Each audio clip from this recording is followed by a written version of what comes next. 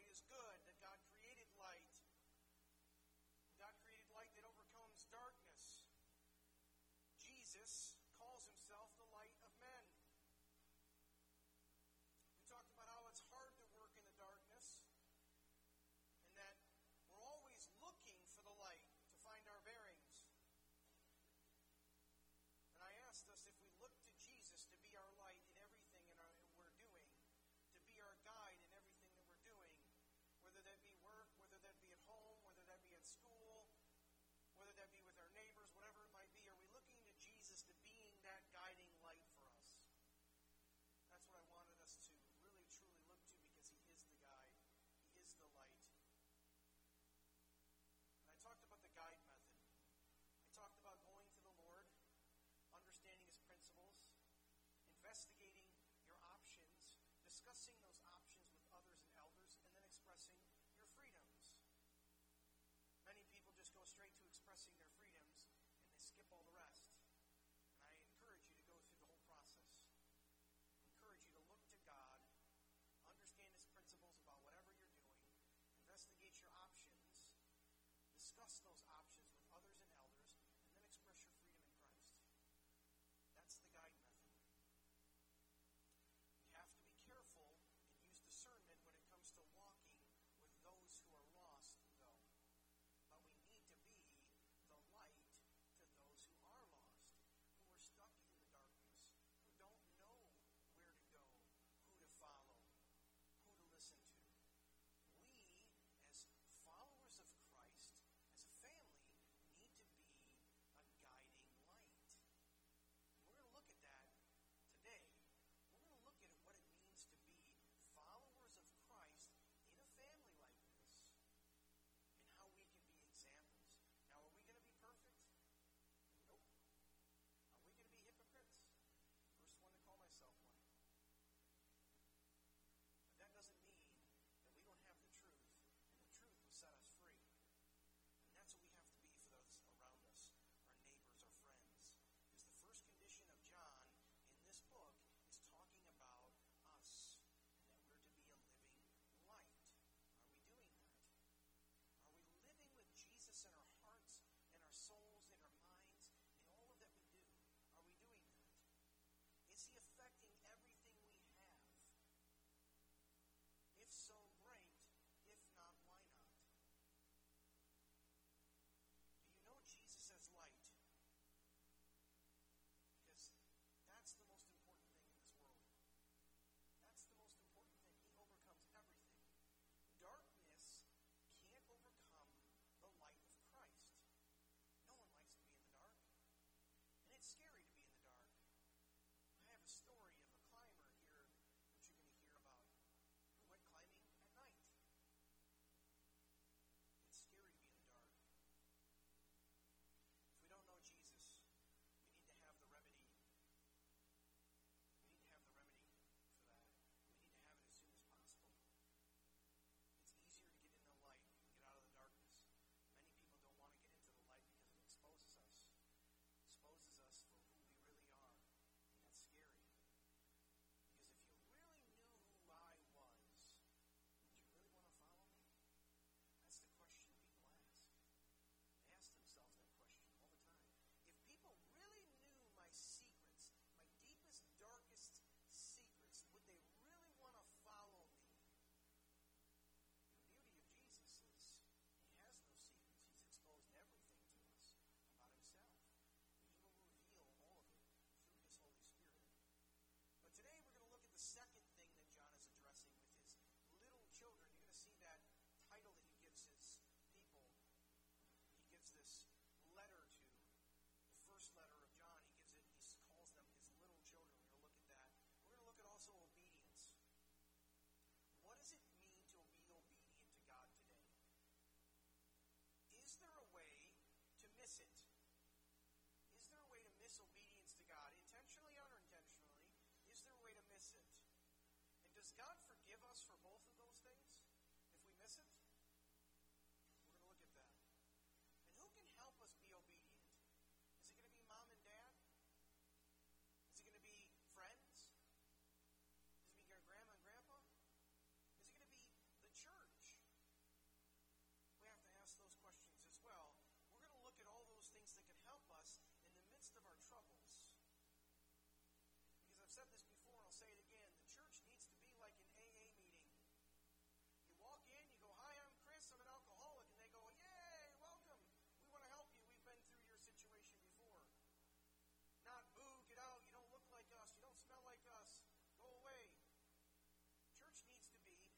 hospital for the sick, not a country club for the saints.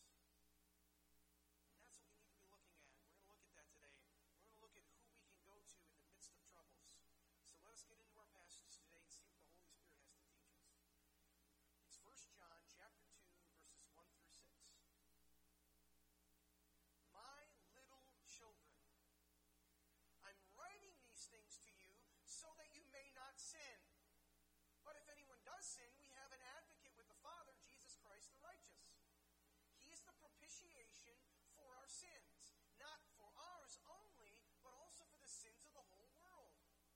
And by this we know that we have come to know him if we keep his commandments.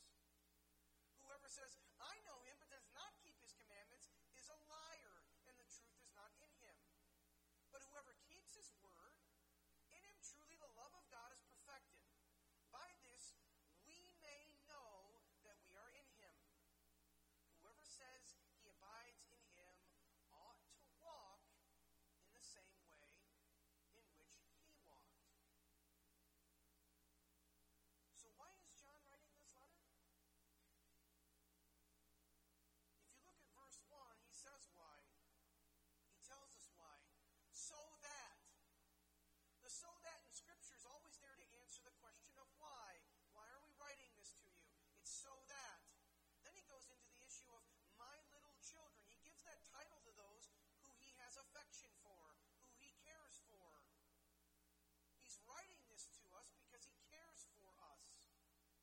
This is not just for those people in that time in the late 80s like I talked about. It's for us even true today. We are his little children because God speaks through his word. He's speaking to us. So why is he writing this letter? It's kind of like a loving father writing a letter to a kid saying, hey, I want you to understand something.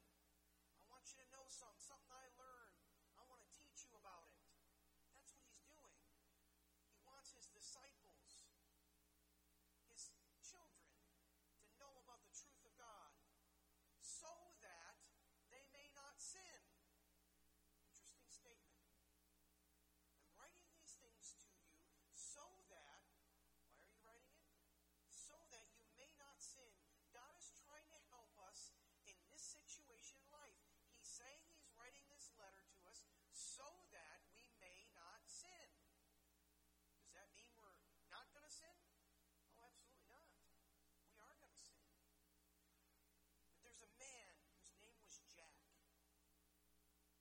And he was walking along a steep cliff one day when he accidentally got too close to the edge and he started to fall. And it was late at night. It was extremely dark.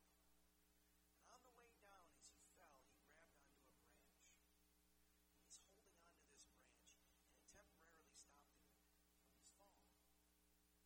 And he looked down, and to his horror, he couldn't see the bottom of the canyon. He couldn't see where he was at. It was so dark at night. He was in between. The moon couldn't shone light where he was at. So he was in pitch black darkness. He didn't know what he was doing. So he's holding onto this branch. He doesn't know how far he is down. And he looks out and he starts yelling for help. Help! Help! Is there anyone up there? Can you help me? No one's answering. And he's hanging there for a few minutes. His arms start to get weak, and he's like, you know what, I'm about to give up. I think I'm going to die. I think it's over. And he hears a voice. Jack. He's like, who is that? Is there someone up there? Can they help me? Throw a rope down. Let me climb up there. No, Jack, it's me. Who's me?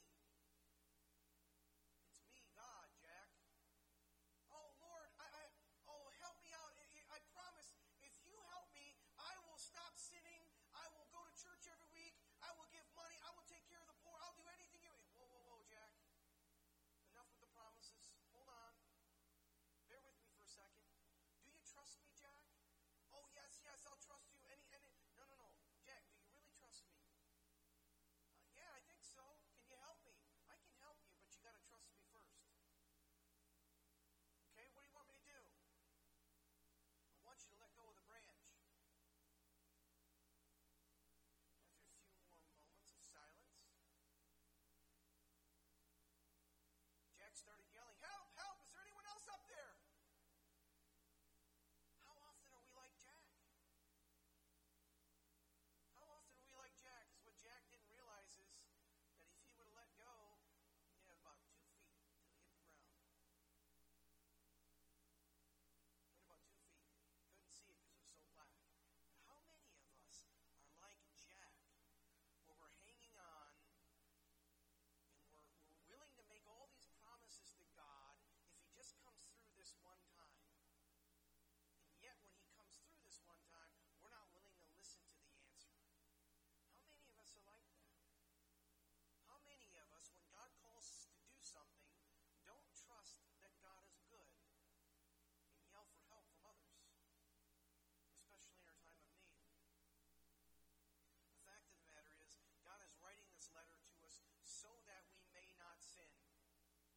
Doesn't mean we're not going to sin, but when we do sin, there is someone there to help us.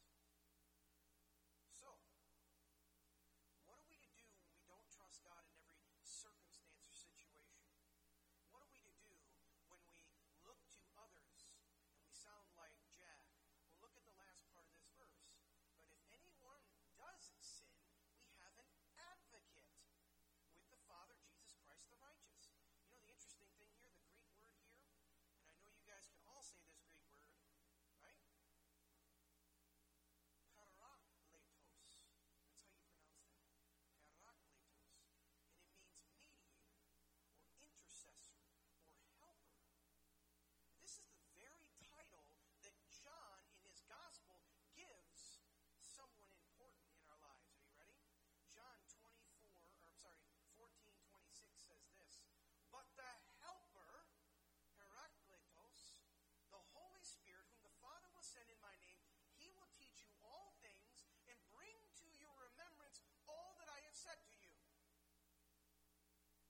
So when you sin, we have an advocate, a helper, an intercessor there, the Holy Spirit, who helps us by teaching us all things and bringing to remembrance all that Jesus says to us. How many of us call on this helper? The Holy Spirit is forgotten by too many today. We don't even think of him.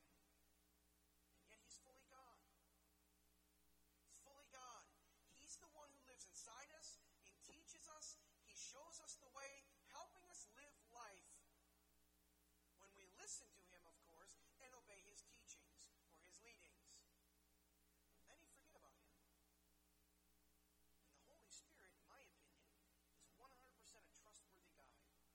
Why do I say that? Well, he's called the Spirit of Truth. He guides believers into truth and according to what is true. And to me, that makes him trustworthy. In fact, Charles Stanley wrote a book called The Wonderful Spirit-Filled Life. And he says this, the Holy Spirit is a wonderful communicator, but he does not speak for the sake of passing along information. He speaks to get a response. Let me say that again. He doesn't speak to just pass along information. He speaks to get a response. He waits for us to become neutral enough to hear and eventually obey his leadings. Let me ask you a question. Are you one of those stages in life where you need direction? You need wisdom? You need an answer? Maybe the Holy Spirit is waiting on you to shift into neutral, to let him take over.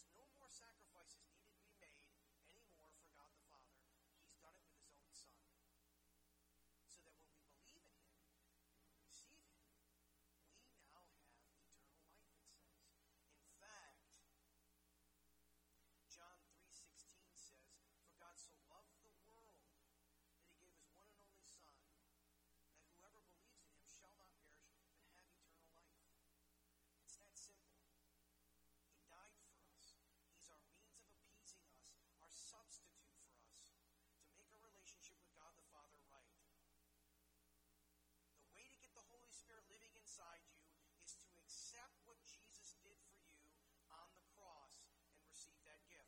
Not just in your minds, but also in your hearts. So how do you receive Christ? I think it's simple, and many make it more than it needs to be when they receive Christ. John said this in his gospel after feeding 5,000 people with 2 fish and 5 loaves of bread. He says this, Jesus answered them, "Truly I say to you, you are seeking me, not because you saw signs, but because you ate your fill of loaves. So you're seeking me because I gave you food, not because of the signs I showed you." Verse 27, "Do not work for the food that perishes, but for the food that endures to eternal life, which the Son of Man will give to you." His title he constantly gave himself. "For on him God the Father has set his seal." Interestingly enough, Ephesians 1:13 says when we have accepted Christ, we've been sealed with the Holy Spirit. Verse 28, "Then they said to him, 'What must we do to be doing the works of God?' Jesus answered them, 'This is the work of God, that you believe in him who he has sent.'" Wait, what are we supposed to do for God? You need to believe that God sent me. No. Well, what are the works we're supposed to do for God? You need to believe in him who sent me. But isn't there work for us to do? Yeah, believe in him who sent me. So they said to him, "Then what sign do you do, that we may see and believe in you? Forget the fact that I just fed you with 5 loaves of bread and 2 fish. That's not a good enough sign. We need more." Are you kidding me right now? Can you see how closed-hearted people can be? He just fed 5,000 people, and if you actually include women and children, it's more like 10,000 people with 5 loaves of bread and 2 fish. And they're saying to him, "Well, if you're saying we need to believe in you, give us a sign." Really? You need more than that. Okay. They actually say this, "What work do you perform? Our father ate the manna in the wilderness, as it's written, he gave them bread from heaven to eat." Verse 32, Jesus then said to them, "Truly, truly," and he says truly, truly, so you understand what he's trying to get at. It's for him to make a point. I'm not messing around. It's for you to understand what I'm trying to say. "Truly, truly, I say to you, it was not Moses who gave you the bread from heaven, but my Father gives you the true bread from heaven. For the bread of God is he who comes down from heaven and gives life to the world." Interesting. They said to him, "Sir, give us this bread always." Jesus said to them, "I am the bread of life. Whoever comes to me shall not hunger. Whoever believes in me shall never thirst. But I say to you, I said to you, that you have seen me, and yet you do not believe. All that the Father will give to me will come to me, and whoever comes to me, I will never cast out." To believe in Jesus, to truly believe in Jesus, is to receive Jesus. The words in Greek go hand in hand, believe and receive. They go hand in hand. Many people know who Jesus is here. They don't know who he is here. And there's a difference. You can talk to many Americans like, "Well, I'm a Christian." What does that mean? "Well, I follow, well, my parents went to church. They took me to church. So I'm a Christian." "Well, what does that mean to be a follower of Jesus?" "Well, I don't know. I don't really read the Bible. In fact, I hate most of the Bible. I don't like what it teaches." "Why do you claim to be a Christian?" "You claim to be a follower of things that you don't like." "Yeah, well, he hates gay people." Interesting. Never heard that before. Can you show me that in Scripture where he hates people? Because what he said to me is, I love my enemies. You've been told to hate your enemies. I tell you to love your enemies. That's what Jesus taught. Can you show me where he says he hates gay people? "Well, he doesn't know what real love is." That's interesting. Where do you get your definition of love from? "Well, I mean, I just know what loving is." Okay, but where do you get it from? Where does that come from? "Well, I just know." Okay, I can't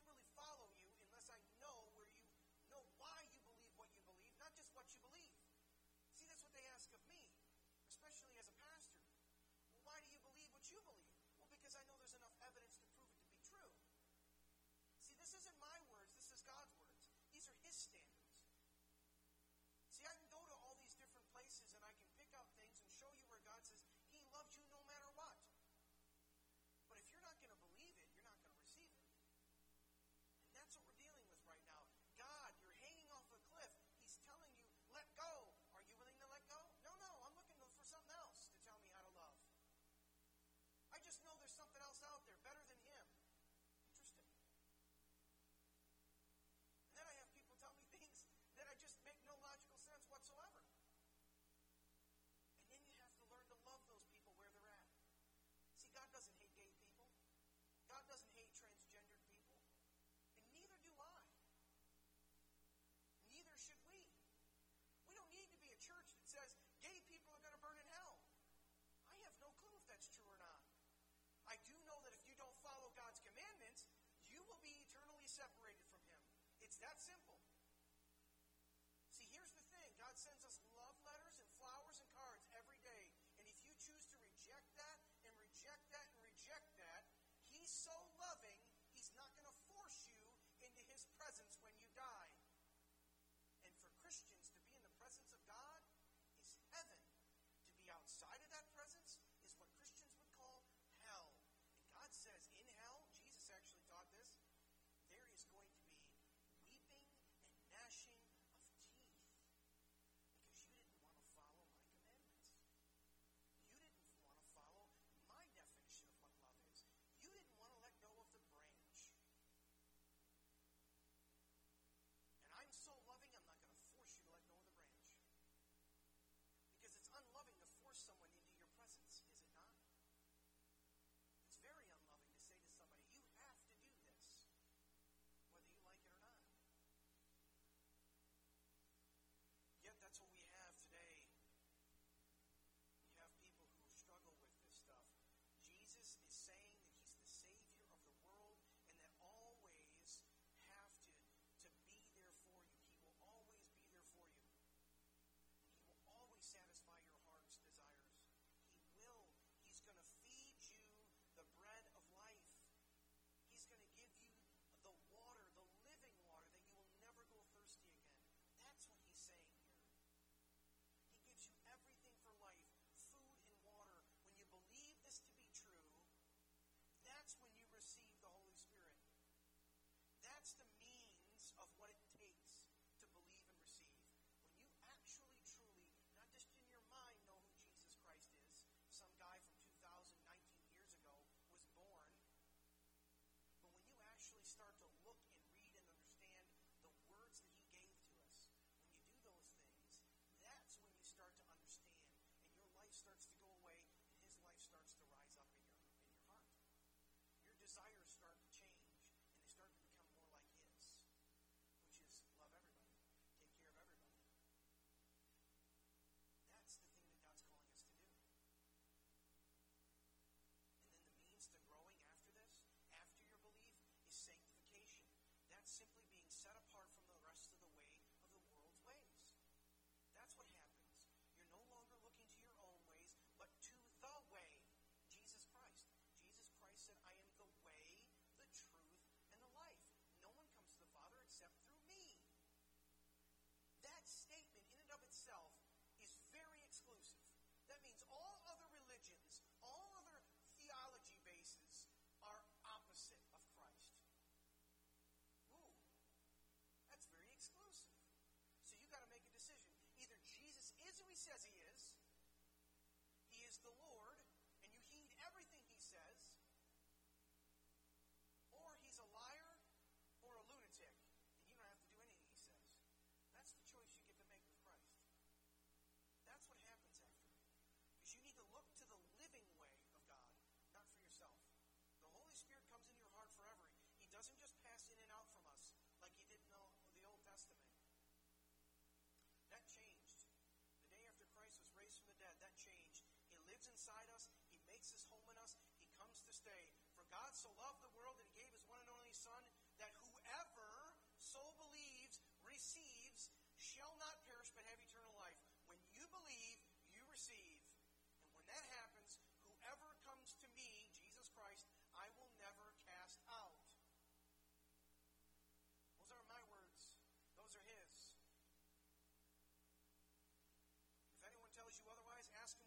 says he's going to cast you out. If you truly believe. Because, people come to me all the time. Well, Pastor, they talk about, Lord, Lord, I knew you not. Yeah, I get that. Those are the people who don't really believe in Jesus Christ. They say they do. They may go to church. They may go to church for years. They don't really believe in Jesus Christ. Because they don't like what he teaches. He teaches things like in Matthew 19, a man and a woman get married. That's against the transgender gay movement. That's horrible. Jesus doesn't really love me. Okay? Those aren't my words, those are his. It's between a man and a woman. Well, no, there's no more gender like that anymore. Now there's hundreds of genders. Where's that in Scripture? Because the standard I live by is what this is. I'm a hypocrite. Don't get me wrong. I'm the first one to tell you that. I'm the first one to knock myself off. You probably shouldn't have been over at the house last night for the first quarter of the game. The second quarter of the game, I lost all my Christianity. I'm kidding. I don't think I was swearing. I was just like, are you kidding me right now? We killed them. We were beating Ohio State last night handily, and then somehow the second quarter happened and we lost. And I went to bed right after that. I'm tired. I got to get up in the morning. You guys did the same thing? Yeah, you quit? I quit too. I was like, I'm done. Yeah, I was watching the wrong game. I had hope. I actually had hope. My wife says, this is what I love about you. You're so optimistic. Because before the game started, I said, we're going to win. And she went, you are so... And I'm like, no, we're going to win. They don't have never seen a defense like us. And the next thing you know, they had 16 plays and 16 yards. The first quarter ended, and I went, yay! Our offense is horrible, but yay! And then the second quarter happened, and I looked at our defense, was so tired because they've been on the field all day long, because the offense seems to give away the ball all the time. But I'm a hypocrite. I get it. But I have the Holy Spirit living inside me. He sets me apart. He changes my heart. He changes my desires. Can I still be loving towards others? You bet I can. Can I still have passion towards a horrible team right now? You bet I can. In fact, as I'm coaching at Wayland Union High School, and I'm helping these kids, and I'm trying to love these kids well, as they're going through real rough times, and we're losing games, and our varsity team hasn't won a game yet, I still love these kids well. I still want them to know that God loves them. That it's not about your successes in life, but it's about who you are. And success can be defined very differently by many different people. Success by a church sometimes can be defined by how many people fill the seats. I never define it that way. I define it by, are you growing in the knowledge of Him who came to save your life?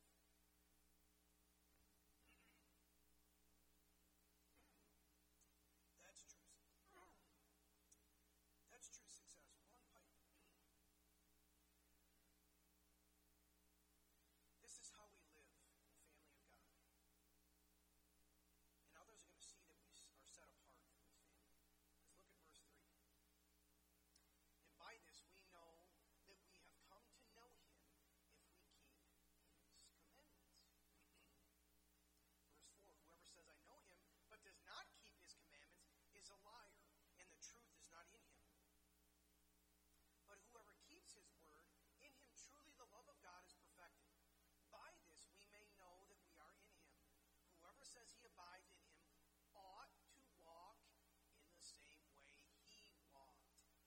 Ought is a very interesting word. It is a word that means should.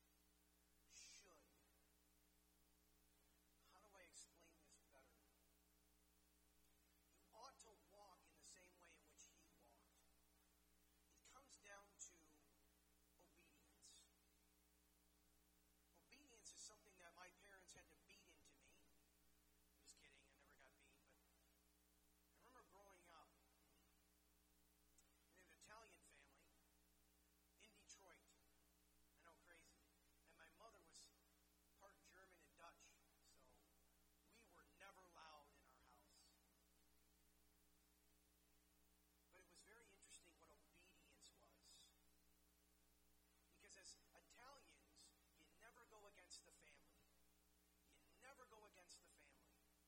That's what we were taught. In fact, that's exactly what they taught even in the movie The Godfather. Never go against the family. In fact, Michael Corleone in the movie kills his older brother because he went against the family. That's how sick this can become. Killing your own brother because he went against the family. But you never go against the family. That's what obedience is. That's what we were taught for obedience. Never go against the family. Guess what? We're a family here. We need to learn to, if we go against each other, love each other well, forgive each other. But we need to be obedient in that. When we make mistakes, when we do things against our parents, we need to ask for forgiveness. We need to say we're sorry. Because being a family means being obedient. Once you receive Jesus Christ, you need to obey Jesus Christ. And we know that we have come to know him if we keep his commandments. But how? How do I obey Jesus Christ? Well, you need to get to know Jesus Christ by praying to him, by listening to the Holy Spirit, by reading his word, by asking him questions, by listening. Be still and know I am the Lord. That's how you get to know this God that we serve. Does that mean when we know God, we're never going to sin? No. Does that mean that God's going to leave us if we sin? No. But we need to willfully give our lives to Christ and his work for us. What does that look like practically? What does obedience look like? Listen to this. Paul says this. Whatever you do, work heartily as for the Lord, not men, knowing that from the Lord you will receive the reward of the inheritance. It's the Lord Christ who you serve. Whatever you do, work for him. Because working for him, not for men, we receive the gift of salvation. We receive Jesus Christ and his work that he's done for us. In fact, Paul says this, Ephesians 2:8 and 9. For by grace you've been saved through faith. Faith or trusting that God did what he said he did on the cross. And this is not your own doing. We didn't do it. It's a gift from God. Romans 11:29. All God's gifts and callings are irrevocable. They can't be given back. So this gift that I didn't do, he gave to me. Not as a result of works, nothing I did. So that no one may boast. I can't boast that Jesus Christ, I did this for him or he did it for me. For we are his workmanship created in Christ Jesus for good works, which God prepared beforehand that we should walk in them. We ought to walk as the way he walked. When we walk in obedience, we walk in the will of the Father. Let me say that again. When we walk in obedience, we walk in the will of the Father. That means dying to ourselves and taking up our crosses daily. Obedience to God is the willful effort of us to follow God's ways, not our own. Obedience to God is the willful effort of us to follow God's ways, not our own. Obedience is never easy when it comes to God because we have what's called a sin nature living inside of us. Paul even struggled with it. For I do the things I do not want to do. Why? Because I have a sin nature living inside of me. What a wretched man I am, Paul says. So what are we to do? We need to die to ourselves daily and pick up our crosses.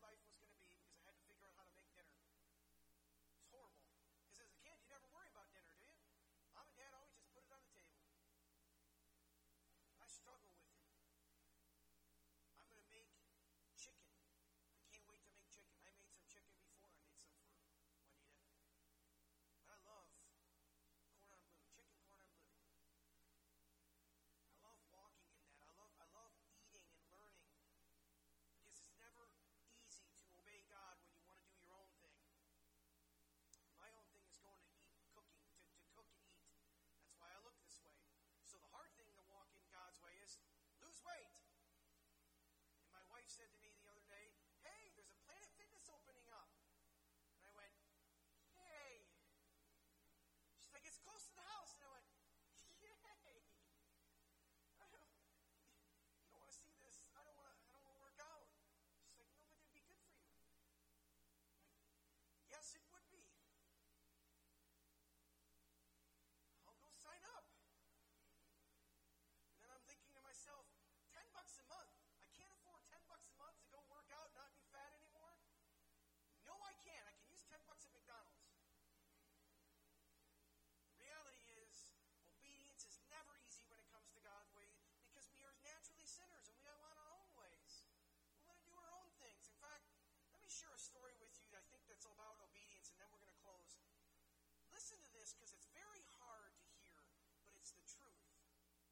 Arabian horses go through rigorous training in the deserts of the Middle East.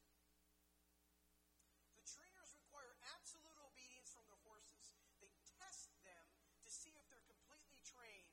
The final test is almost beyond all endurance of any living thing. Are you ready for this? The trainers force the horses to do without water for many days. And then he turns them loose. And of course, they start to run towards the water. And just as they get to the edge, ready to plunge their noses and mouths into the water and drink, the trainer blows his whistle. The horses who've been completely trained, who've learned perfect obedience, stop. And they turn around and start prancing back. And then, when the trainer's completely understanding and he has perfect obedience, as they're standing there quivering, looking just for a drink of water, they're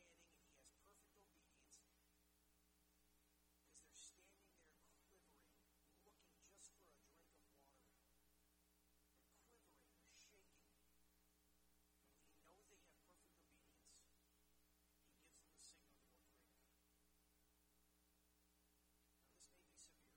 may be severe, but when you're in a trackless, waterless desert of Arabia, the life is entrusted to a horse, and you better hope that that is a trained, obedient horse. We must accept God's training, and we must obey God's training. As one commentator said about this, the passage, throughout the whole passage, John's been dealing with the tests for judging the genuineness of any claim to know God. That's what he's doing. Are we in the light? Do we know who God is? Are we being obedient to him? Are we walking the way we should be walking? These are tests. And he's writing this to them because there are heretical ex-members of the church who are following their own ways. And so he's trying to find out if they know God, if they're abiding in God, and if they are the light. All those things, all those assertions may legitimately be made by people who claim to be Christians. But you need to be able to test them. In this case, we find out that they're false because they're not obedient. They're not obedient to loving each other well as a family. They're quitting on each other. They're giving up on each other. That's why he's writing a letter, because they're following Gnostic gospels. They're following leaders who are the only ones that can translate, who know the truth. They're not loving each other well. And that's what the church needs to be doing. Because John counters this false claim to know God made by the one who fails to obey his orders. Verse 4, the genuineness of Christian experience is tested and established negatively by the absence of sin and positively by the presence of obedient love. That's what we have today. Faith, trust, or claims to be faithful is not enough by itself. You can't just say that you're a Christian. It's not enough. Such a claim must be worked out in ethical practices.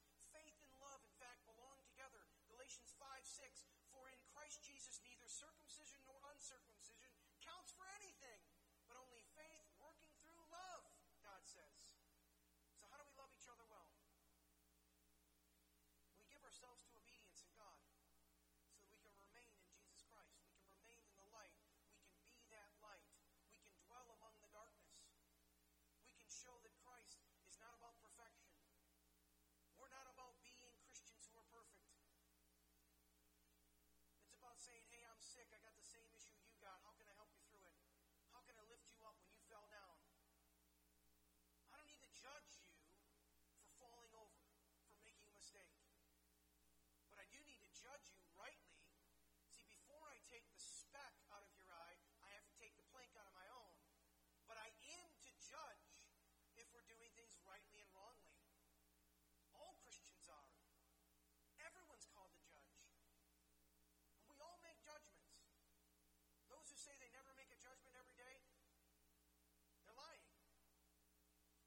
Because you make a judgment right when you get to a stop sign. You stop. Otherwise you lose your license. You make a judgment when you get to a red light. You stop. Otherwise you're going to get into an accident. People make judgments constantly throughout the day. You judge whether or not you were going to wear what you were going to wear today. Judging is important, but you got to do it rightly. You can't do it hypocritically. And that's where we as a family have to work together, knowing that I'm a sinner saved by grace and mercy. I want to help everyone else who's a sinner be saved by grace and mercy. That's Jesus Christ. Because when it comes down to obedience, learning to follow His ways, the Holy Spirit's leading, not our own, is what we need to be doing. Are we doing that, church? Are we following God's ways and beliefs? If not, why not?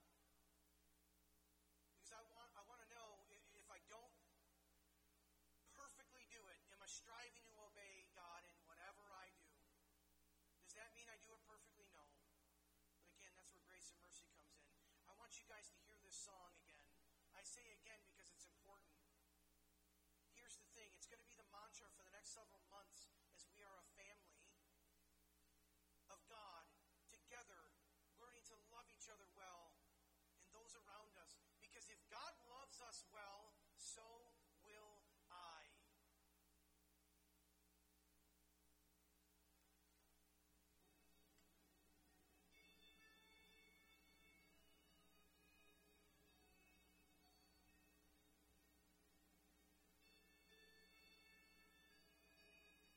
God of creation, there at the start, before the beginning of time,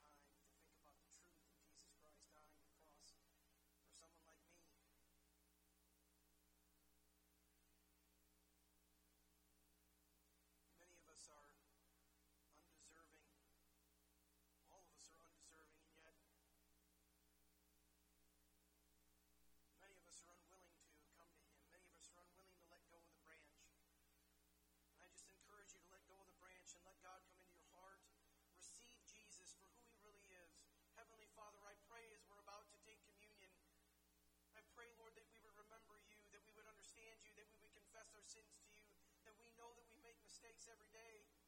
And yet, when you speak,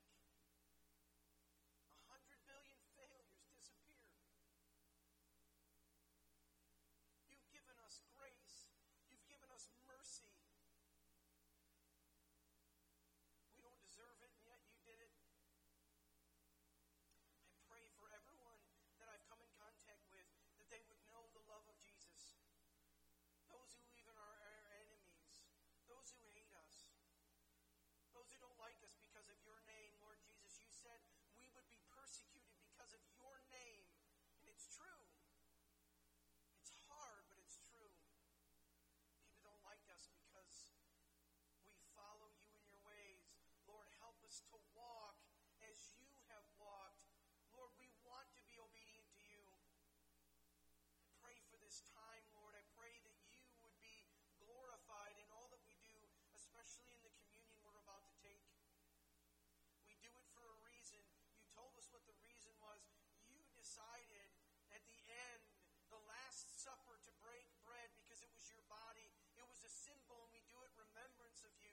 You took the cup and you blessed it because it was your blood being poured out, Lord. And we do those things in remembrance of you until you come back. And we're about to do that now. Lord, I pray that we do it in a worthy manner. Paul writes to the Corinthians saying, for anyone who eats and drinks without discerning the body eats and drinks judgment on himself. So Lord, I just pray that as we are about to eat this, that we would confess our sins silently and to one another, because it says in 1 John, if we confess our sins, we will be healed.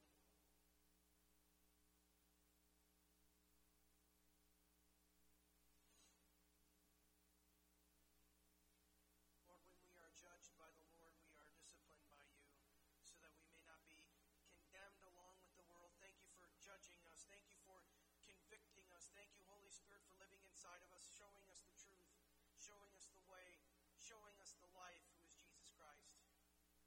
Pray for this time as we are about to take communion, that you would be honored in whatever we do. We pray in Jesus' name. Amen. I'd like to call the elders up, and Susie, if you wouldn't mind. We're going to take communion together. We do this once a month here at Moline. I want to encourage you that to take a time of silence as we're passing out both of the elements to you. We're going to give you the bread and the grape juice. And we're going to do it together, and I'm going to read to you what it is meaning. But I want to encourage you that as we're passing these things out, if you don't know who Jesus Christ is, please come and talk to one of us. Pray with one of us. We would love for you to know who Jesus Christ is. And if you do, pray for those things that you are doing in your life that you know God's telling you not to do. We all have them. None of us are perfect. So ask for forgiveness. Please.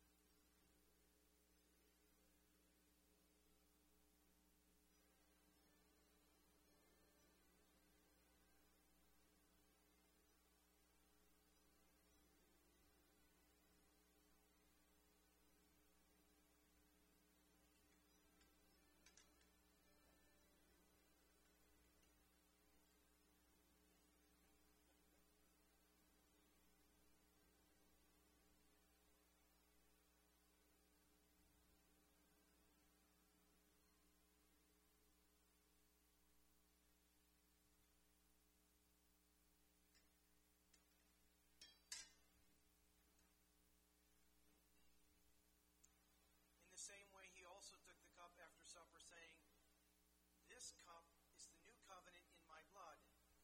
Do this as often as you drink it in remembrance of me. For as often